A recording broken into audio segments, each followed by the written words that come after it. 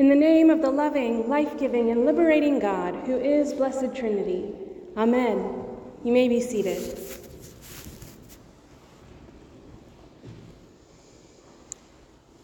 Come with me for a moment and put yourself in the disciples' shoes at the very beginning of Jesus' ministry. You have been called away from your life, whether you were a fisher, a tax collector, an accountant, an engineer, a geologist. Jesus had come into your life and said, "Put all of that down, leave it behind, follow me." And you did, and it was wonderful. You saw things that you never could have imagined. Blind women who had never seen a day in their life could suddenly see. Men with twisted limbs were made strong and could walk. Huge crowds were fed, as in the days of your ancestors, as miraculous as manna raining down from heaven. But most of all, Jesus was teaching everyone he met that love was the greatest commandment. Love of neighbor, love of God, even love of your enemy. And he lived it. He reached out and touched lepers who were not to be touched at all. He made space for women among his disciples to learn and to take part. He ate with tax collectors who did the work of Rome and exploited your people. And he did all of these things. And as he did all of these things, the people he loved changed. And he seemed to love everyone. But one day, just a couple weeks ago, it all went wrong. Jesus was arrested and he was flogged. You had seen people released after such a punishment, and you hoped that that would be the case here. But it wasn't. Jesus was killed. And everything he had done ended. You and the other disciples found a place in the city with a person you trusted, with doors that could be locked, in fear that what had happened to Jesus could happen to you. You thought it couldn't be any worse, but after the Sabbath, Mary rushed into the house crying that Jesus' body was stolen. You ran to the tomb to see what could be done, but Jesus was indeed gone. You and the disciples returned to the house and locked your doors. Mary came back later that day saying that she had seen Jesus, alive and well, and you thought her grief-stricken and rambling. But in the evening, while you were still locked in the house, Jesus was suddenly beside you, and it was terrifying and glorious all at the same time. He said, "Peace be with you," just as you remember him saying so many times before, and your heart was still and content as you looked in wonder at the wounds in his hands and his feet and saw that he was risen from the dead. Thomas wasn't with you that day, and he wonders if grief hasn't overtaken you all. You can barely believe it yourself. For a whole week you argue amongst yourselves about what should be done, still shuttered away behind closed doors, until Jesus appears again. And your heart, which had begun to believe that maybe you had been seeing things, is again still and calm and sure in the presence of Jesus. He is with you longer this time, but in the end, he still leaves. And this brings us to our passage today. You have seen Jesus risen from the dead on more than one occasion, but your mind fights to believe it, and you barely know what to do with the truth of his resurrection. You've been holed up with the other disciples for too long, not daring to show your face in the streets, and finally, Peter has had enough. He stands up abruptly and declares that he's going fishing, and a few of you go with him. Peter, in desperation, is returning to a thing he knows. You've seen Jesus. He has blessed you, and he has told you when he first as when he first found you, to follow him. But now he appears and is gone. And you're not sure how to follow a person who isn't with you in the flesh. None of you know quite what to do, which is why Peter goes back to the work that he does know how to do, the work that makes sense to him. Except you fish all night and catch nothing.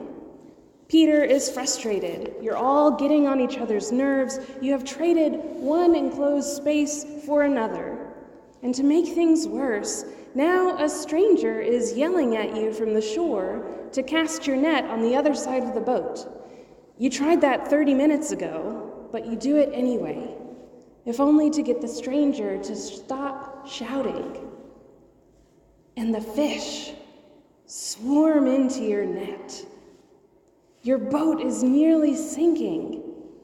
You turn to look back towards the shore because it dawns on you suddenly that the stranger is Jesus. Peter leaps into the water to swim to shore, ever the headstrong one, leaving you and the others behind to bring in the fish.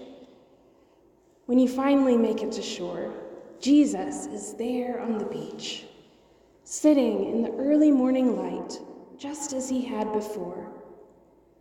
And you feel almost nervous, as if you don't quite know him anymore. But he invites you to eat. And he blesses the bread and breaks it and gives you the fish. And he is, once again, the person you have always known, seen in the simple acts that you have come to know so well, seen in the breaking of the bread. The disciples had all gone out fishing in an attempt to return to a thing they knew and understood, but they found that they were unable to go back to their old lives. When each of us sees and understands the truth of Jesus in the many ways that truth comes to us throughout our lives, we are fundamentally changed. We can't go back to the way things were. Like the disciples, sometimes we try to go back to what was familiar. It seems to be easiest, even if ultimately unfulfilling. And like the disciples, Jesus comes to us again. Jesus comes to us again in the same way he came to the disciples again. He breaks the bread with them and shares in the communion that he had instituted at the Last Supper, but which he had surely shared with them for all of their time together. This act of sharing a meal is a centering act. We celebrate it together every week. We come together to share in the bread and the wine with Jesus. When you come to the Eucharist, you're coming into the presence of God, but you're also coming together with each other. As we sit in the pews together, or make our pilgrimage to receive the bread and wine, or kneel at the altar rail side by side, we are participating together. Jesus drew the disciples together that misty morning over a breakfast of bread and fish, and told them in not so many words that they couldn't go back. They couldn't go back to who they were before they knew Jesus. Instead, he told them to move forward. He turns to Peter and asks him 3 times, "Do you love me?" Jesus asked Peter enough times for the experience to be painful. We know, of course, that Peter had denied that he knew Jesus 3 times on the eve of his death. In a way, Peter was continuing to deny Jesus by trying to find his place in the past. We all fall into this trap at one time or another. It's easier to tread water where you are than to swim forward into unknown waters. Jesus is asking Peter now, are you ready to move forward? Will you come with me? Do you love me? And Peter, just as we would, responds, yes, of course. And so where does Jesus send him? Feed my lambs, Tend my sheep, feed my sheep. Be like me for my people, the person I was and am and will be, always for my people, for all people who were or are or will be. Jesus passes his ministry to Peter and the disciples and to us. All the times that the disciples had seen Jesus heal or touch the people who were unseen, untouched, outcast, Jesus asks us to do the same. We're called to reach out to our neighbor, to our enemy, to the people that the world has overlooked. We're called to live a life of radical love, no longer living in the shadows of the present or trying to go back to the paths of the past, but moving forward into new life and new hope toward those who most need mercy, life, and hope.